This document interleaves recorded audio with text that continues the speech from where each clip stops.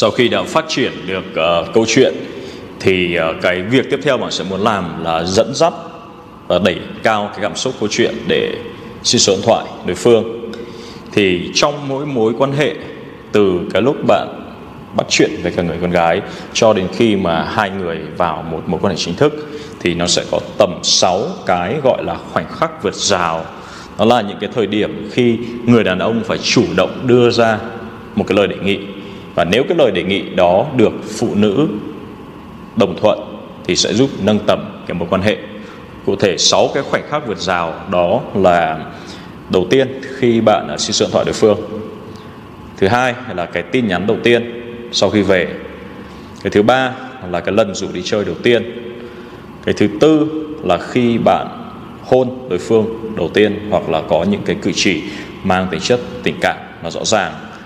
Cái thứ năm là lần đầu tiên khi bạn và đối phương đưa nhau về nhà. Và cái thứ sáu là khi bạn chính thức mở lời đề nghị bắt đầu một cái mối quan hệ chính thức. Thì để những cái khoảnh khắc vượt rào này được thực hiện thành công, thì cái mà chúng ta phải cần làm là đẩy mạnh cảm xúc của đối phương. Bởi vì phụ nữ, như đã nói, những cái quyết định họ đưa ra mang tính chất cảm tính rất là nhiều. Cho nên một khi phụ nữ đã vui rồi và đã kết nối với bạn rồi, thì họ sẽ gật đầu với cả tất cả mọi thứ mà bạn đề nghị. Thì sau khi có được cái sự đồng điệu để hai người biết nên nói cái câu chuyện gì, thì cái mục tiêu của chúng ta lúc này sẽ là lấy được số điện thoại của đối phương càng sớm càng tốt. Bởi vì bạn phải hiểu, khi bạn đang làm quen một cái người phụ nữ mới, trong khi cô ta đang ngồi quầy bar trong cái buổi tiệc, hoặc khi mà người ta đang đi mua sắm trong ngày, thì về bản chất là bạn đang ngắt quãng cái việc mà họ đang làm. Và rất nhiều yếu tố ngoại cảnh có thể xảy ra, giống như khi bạn đang ngồi nói chuyện với một người con gái xinh đẹp ở bên quầy bar, thì bạn cô ta đến, và lúc đó cô ta nhiều khi sẽ ngại, không muốn cho bạn số điện thoại nữa. Hoặc là nhiều khi trong một cái sự kiện, có một ai đó khác sẽ đến kéo cô ta đi, bạn không muốn chờ cái vấn đề này xảy ra, và lúc đấy bắt đầu luống cuống không biết phải xử lý cái tình huống như thế nào. Thì việc xin số điện thoại ngay khi chúng ta có thể là việc bạn nên làm, để bảo đảm rõ ràng là mình có một cái gì đó để nhắn đối phương, và sau đó hai người trò chuyện tiếp cũng không phải thành vấn đề. Thì để cái khoảnh khắc vượt rào của chúng ta được thuận lợi, thì sẽ có hai yếu tố bạn cần đạt được. Thứ nhất là khi mà đối phương đang cười đùa rất vui vẻ, tâm trạng rất là thoải mái, thì lúc đó người ta sẽ nghĩ rằng mình đang có một cái câu chuyện rất vui với cái người con trai này. Thì việc trao đổi số điện thoại nó sẽ diễn ra rất tự nhiên để mình tiếp tục cái câu chuyện đó sau khi hai người đã về. Và cái thứ hai là nhiều khi chúng ta sẽ có một cái cớ gì đó để nó như một cách thể hiện tình ý, là cho đối phương biết mình lấy số điện thoại của người ta để hẹn người ta vào một cái buổi đi chơi cụ thể trong tương lai, chứ không phải chỉ là trao đổi thông tin qua loa bạn bè, và nhiều khi không biết được bao giờ mình sẽ liên lạc với cả họ. Thì đầu tiên, để giải quyết cái vấn đề thứ nhất là đẩy được cái cảm xúc cho đối phương vui, thì bạn sẽ phải hiểu là sau khi chúng ta có được cái sự đồng điệu rồi ấy, và lấy ví dụ từ chương vừa rồi, giả sử như trong cái tình huống mà bạn làm quen với cả một cô phù dâu tại đám cưới người bạn thân của mình, và bạn có nói với cô ta rằng là anh không thể tin được là anh là bạn thân của cô dâu và chú rể, và hồi đại học hai người luôn giục anh kiếm một cô nào đấy để đi hẹn đôi, nhưng mà họ không bao giờ giới thiệu em cho anh. Thì một câu nói như vậy của bạn, phụ nữ sẽ luôn luôn có một trong 4 hướng phản ứng khác nhau. Cái hướng thứ nhất là khi họ ủng hộ bạn và cùng phát triển câu chuyện sang cái khía cạnh nó tình cảm hơn. Giả sử như là lúc đó cô ta đùa lại, nói rằng làm sao anh biết được là cái dịp hôm nay khi mà em là phù dâu, anh là phù rể, không phải là cái cách mà hai bạn ấy muốn giới thiệu em với anh cho nhau. Thì khi đó đối phương đã tỏ một cái dấu hiệu rất đèn xanh, là khi bạn phát tín hiệu gợi ý về việc mà hai người có thể thích nhau, thì cô ta hùa theo. Thì lúc này cái mà bạn sẽ muốn làm là bạn phát triển và đẩy cái câu chuyện sang một cái hướng nó gần gũi hơn nữa. Nhưng tuy nhiên khi lúc này bạn sẽ muốn dùng cái kỹ năng push pull để mình vẫn phát triển được câu chuyện sang cái hướng nó tình cảm sâu đậm hơn, nhưng không tỏ ra quá là vồ vập trong việc thể hiện tình ý. Giả sử như là hay có khi thế thật đấy, hay là tí nữa để anh hỏi thử chú rể xem đấy có phải ý của người ta không nhé. Thì lúc này cái việc mà bạn đồng ý quan điểm với cô ta là hay là như thế thật, là mình vẫn có một cái sự ủng hộ, đồng tình với đối phương. Và một cái câu đùa như là hay anh hỏi chú rể xem có phải đấy là ý của người ta thật hay không, là mình biết sẽ làm cho người con gái ngại, và người cố tình nói như vậy để cho cô ta phải cảm thấy thôi anh bị dở hơi à, tại sao làm những cái việc như vậy. Nhưng mà lúc này cái câu chuyện nó sẽ được mở theo một cái hướng làm cho cả hai người đều cảm thấy vui và thú vị, bởi vì nó có những cái tình huống mới xảy ra trong câu chuyện. Cái khả năng thứ hai khi mà đối phương trả lời bạn là khi họ đồng tình với bạn nhưng không đem đến dữ kiện mới cho câu chuyện. Cả cái câu phổ biến nhất của phụ nữ khi họ đồng tình với bạn nhưng không đem đến cái nội dung mới cho câu chuyện là khi họ nói ra vâng ạ. Thì lúc này cái mà chúng ta sẽ phải làm là chúng ta hiểu được cái mục đích của chúng ta lúc nói chuyện này là gì, là đẩy cái cảm xúc của câu chuyện nó cao hơn. Và lúc này cái việc mà đối phương đồng tình nó sẽ khiến cho bạn vẫn muốn phát triển và tán tỉnh tiếp cho đến khi nào cô ta đưa một cái lời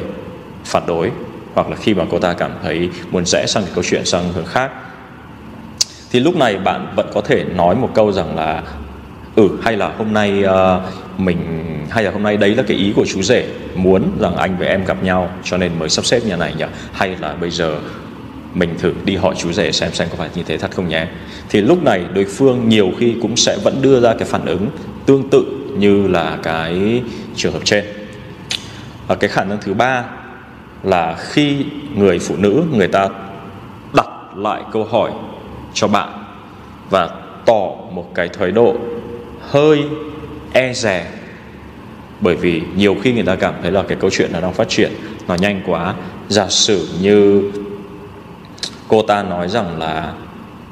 hay là bởi vì anh ấy nghĩ rằng là em với cả anh không hợp nhau, thế cho nên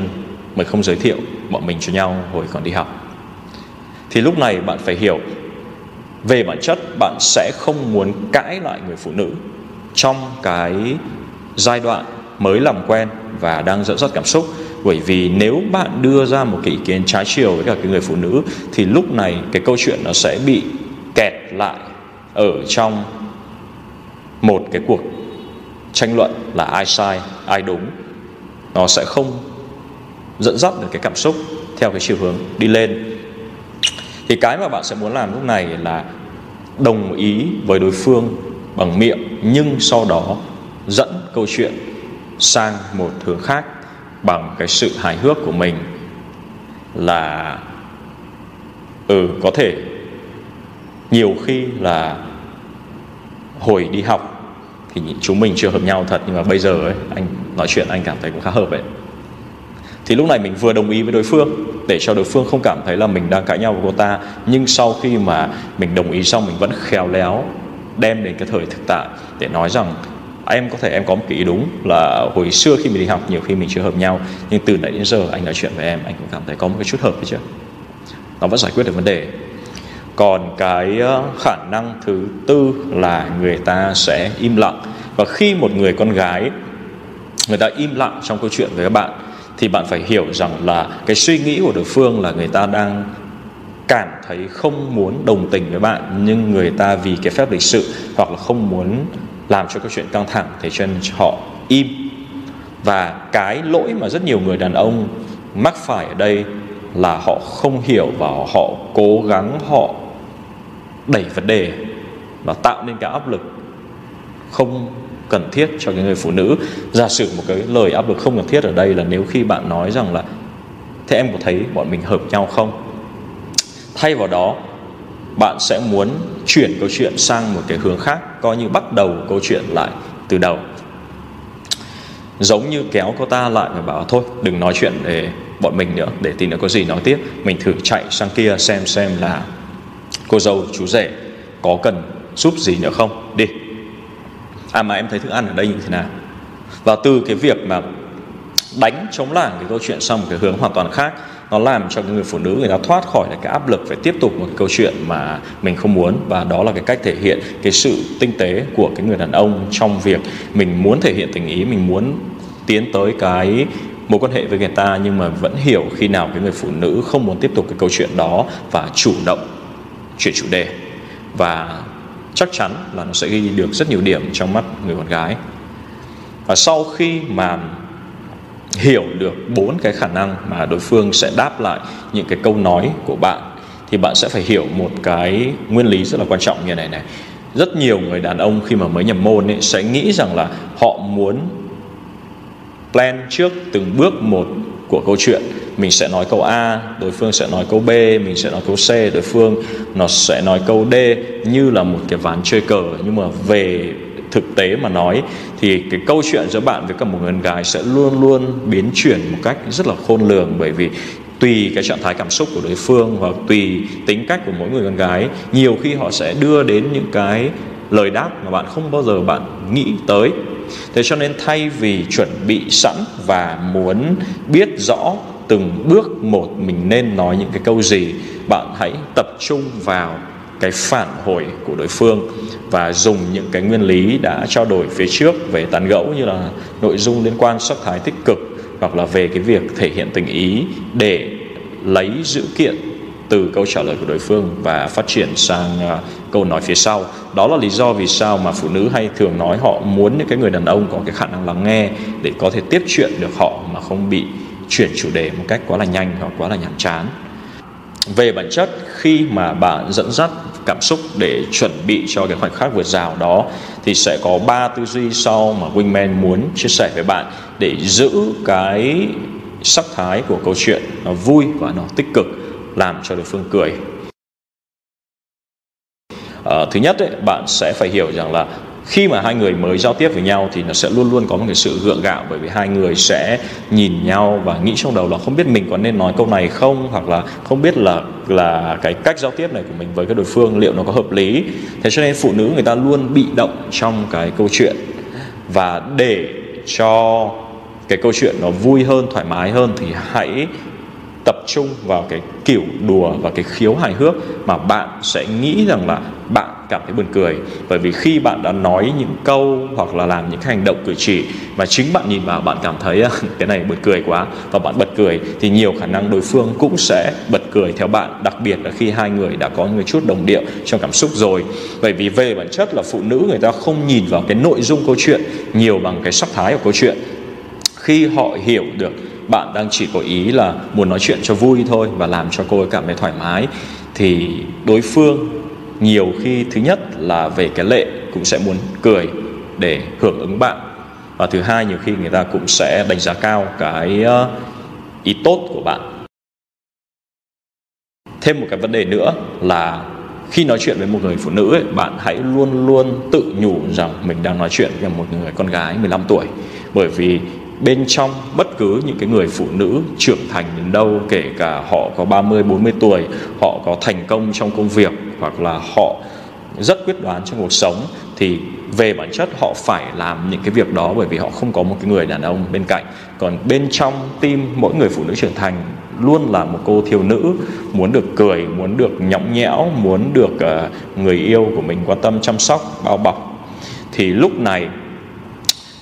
việc trêu họ một chút, những cái câu đùa nhỏ, ví dụ như là khi bạn đi cạnh một người con gái và bạn nhận ra rằng là cô ấy rất hay ngại ngùng nhìn trước nhìn sau, bạn có thể trêu cô ấy một câu như là đầu tiên anh nhìn thấy một người con gái hay lúng túng như em đấy. Và lúc đó nhiều khi đối phương người ta sẽ ngại, nhưng mà cái ngại này của họ không phải giống như cái ngại của một cái câu chuyện nó đem đến cái sự áp lực, mà cái ngại này là của một người con gái khi đứng trước một cái người đàn ông mạnh mẽ, tự tin. Và nếu bạn có một người em gái nhỏ, có một cháu gái nhỏ, thì bạn hãy tưởng tượng khi mà mình nói chuyện với cả một người phụ nữ giống như mình đang nói chuyện với cả một đứa trẻ con như vậy. Mình vẫn nhẹ nhàng, mình vẫn vui vẻ, nhưng mình không đặt nặng quá cái nội dung câu chuyện về cái vấn đề tài chính hay là công việc hay là tương lai của nhân loại hay là vũ trụ, mà hãy làm cho câu chuyện nó nghịch ngợm, nó vui vẻ và nó đỡ căng thẳng thôi. Và thêm một cái tư duy cuối cùng mà các bạn sẽ muốn học ở đây là nhiều người đàn ông thường than phiền là cái người phụ nữ nói chuyện với cả mình nhạt, bởi vì bạn hỏi gì thì cô ta trả lời như vậy, hoặc là nhiều khi bạn nói và chia sẻ nhưng đối phương không biết là cần phải trả lời như thế nào. Thì hãy hiểu rằng là phần lớn phụ nữ, đặc biệt là ở Việt Nam, nhiều khi họ bị sống trong một cái môi trường mà cái tư duy của họ bị quá là áp đặt và kìm nén. Cho nên tất nhiên họ trước một cái người lạ sẽ không biết được là cái giới hạn trong cái câu chuyện mình được phép đưa nó đi đến đâu. Thì trong cái trường hợp mà đối phương đưa ra những cái phản ứng mà không làm cho câu chuyện xây dựng đến cái bước tiếp theo được, hoặc là bạn hỏi gì người ta cũng trả lời như vậy, thì hãy dành cái thế chủ động để đưa những cái câu trả lời của cô ta từ những cái vụn vặt nhất trở thành những cái yếu tố nó thú vị. Giả sử như khi bạn đến một buổi tiệc và nhìn thấy một cái người con gái rất là xinh đẹp, và bạn hỏi cô ta là em quen cái người chủ tiệc như thế nào, và cô ta nói rằng là bọn em làm việc cùng nhau ạ, thì lúc đó bạn có thể dành tặng một cái lời khen cho cô ta, nói rằng là từ trước đến giờ thực ra là anh chơi với anh ấy rất là nhiều, nhưng mà anh chưa bao giờ gặp một đồng nghiệp nào của anh ấy đấy. Thì nếu mà em ấy mời anh đến cái buổi tiệc ngày hôm nay thì anh tin em phải là cái người rất là đặc biệt, tại vì thường anh hiểu anh ấy thường hay muốn tách giữa công việc và cái cuộc sống cá nhân ra. Thì lúc này mặc dù đối phương cho bạn một cái câu trả lời nó tương đối ít thông tin, nhưng khi vận dụng cái sự sáng tạo của mình và có được cái tư duy đúng, bạn vẫn có thể hướng được câu chuyện thành những cái hướng mà nó hay hơn. Và cái thử thách của đàn ông khi mà tán gẫu nó nằm ở cái việc mà cái đầu óc của bạn nó sáng tạo đến đâu để vận dụng những cái nội dung và những cái dữ kiện trong câu chuyện. Bạn có thể đưa cái câu chuyện theo nhiều cái chiều hướng nó khác nhau, nó thú vị hơn, nó văn vẻ hơn, và nó tạo nhiều cái màu sắc cho cái người phụ nữ. Và bạn hãy nhớ rằng như chúng ta đã chia sẻ là câu chuyện với cả phụ nữ nó không cần đúng hoặc là sai, không cần quá thực tế khô khan, mà nó chỉ cần làm đẹp lòng đối phương. Và sau khi hiểu được cái cách để dẫn dắt cảm xúc của phụ nữ thành những cái hướng nó vui hơn rồi, thì cái việc bạn sẽ muốn làm lúc này là chờ một cái thời cơ để kiếm một cái lý do xin số điện thoại của ta. Giả sử như trong cái buổi tiệc mà bạn gặp đồng nghiệp của người chủ tiệc, chúng ta vừa nói đến vừa rồi, hai người bắt đầu nói đến cái thức ăn được phục vụ ở cái buổi tiệc ngày hôm đấy. Và có thể bạn nhìn và để ý thấy rằng là cô ta không ăn nhiều lắm, và bạn hỏi là em không ăn gì à? Và có thể đối phương sẽ nói rằng là không, tại vì thực ra là em hôm nay mọi người phục vụ sushi, nhưng mà em không quen ăn đồ sống lắm. Và bạn hỏi cô ta xem là vậy thì cái đồ ăn yêu thích của em thường là gì? Chắc là em thích ăn steak đúng không? Và có thể có nói rằng là đúng, em thích ăn steak, hoặc là em thích ăn thịt nướng như là cá hồi rán chẳng hạn. Thì lúc đấy bạn có thể đưa ra một cái lời đề nghị và nói rằng là thế em đã ăn thử cá hồi áp chảo ở quán A chưa? Và nếu cô ta nói là chưa, thì bạn có thể tỏ ra rất là ngạc nhiên là em chưa ăn đó, đấy là cái nơi bán cá hồi áp chảo ngon nhất ở Sài Gòn đấy. Nhưng mà nếu mà thực sự em là một fan của cá hồi áp chảo ấy, thì kiểu gì em phải đến đấy đi ăn với cả anh. Tại vì không những phải đến quán đấy mà em còn phải biết cách gọi đồ làm sao để cho cái nước sốt nó hợp lý. Có một cái nước sốt đặc biệt này mà khi mà mình đi thì anh sẽ gọi cho em, thì em có muốn thử không? Và lúc đó nếu mà giữa hai người từ trước đến giờ đã có một cái sự đồng điệu nhất định, và cái câu chuyện trong cái việc tán gẫu của bạn làm cho đối phương cảm thấy vui, thì lúc đó cô ta sẽ gật đầu đồng ý, và hai người có thể trao đổi số phone hoặc là Instagram, Facebook. Và sau khi trao đổi cái số phone, Instagram, Facebook như vậy xong ấy, thì hai người vẫn có thể nói chuyện tiếp được. Nhưng bây giờ cuối cái buổi tiệc, khi bạn về bạn nhắn tin cho cô ta, cả hai người đều hiểu rằng là có một cái buổi hẹn mà cả hai người sẽ đi cùng nhau. Và cái câu hỏi duy nhất không phải là có nên đi hay không nên đi, mà là bao giờ. Thì nếu mà các bạn để ý sẽ thấy rằng những cái khoảnh khắc vượt rào của chúng ta thường được wingman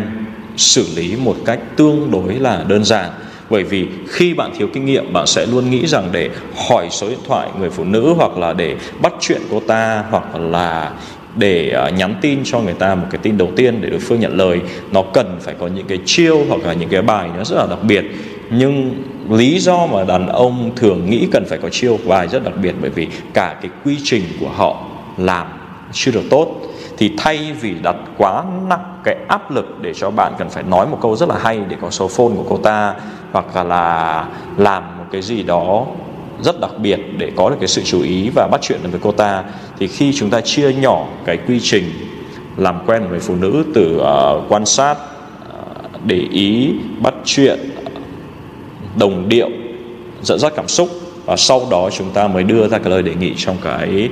khoảnh khắc vượt rào đó, thì thứ nhất là cái cơ hội thành công của bạn nó sẽ được cao hơn rất là nhiều, bởi vì giữa hai người đã có một cái gì đấy rồi. Và thứ hai, khi bạn chia nhỏ từng cái giai đoạn ra như vậy thì bạn sẽ không bị đặt quá nhiều áp lực vào bản thân là mình phải làm một việc đúng, hai việc đúng, mà bạn chỉ cần làm 10 cái việc nhỏ nó ổn ổn thôi, nó cũng có thể dẫn đến cái việc mà bạn có số điện thoại của đối phương rồi.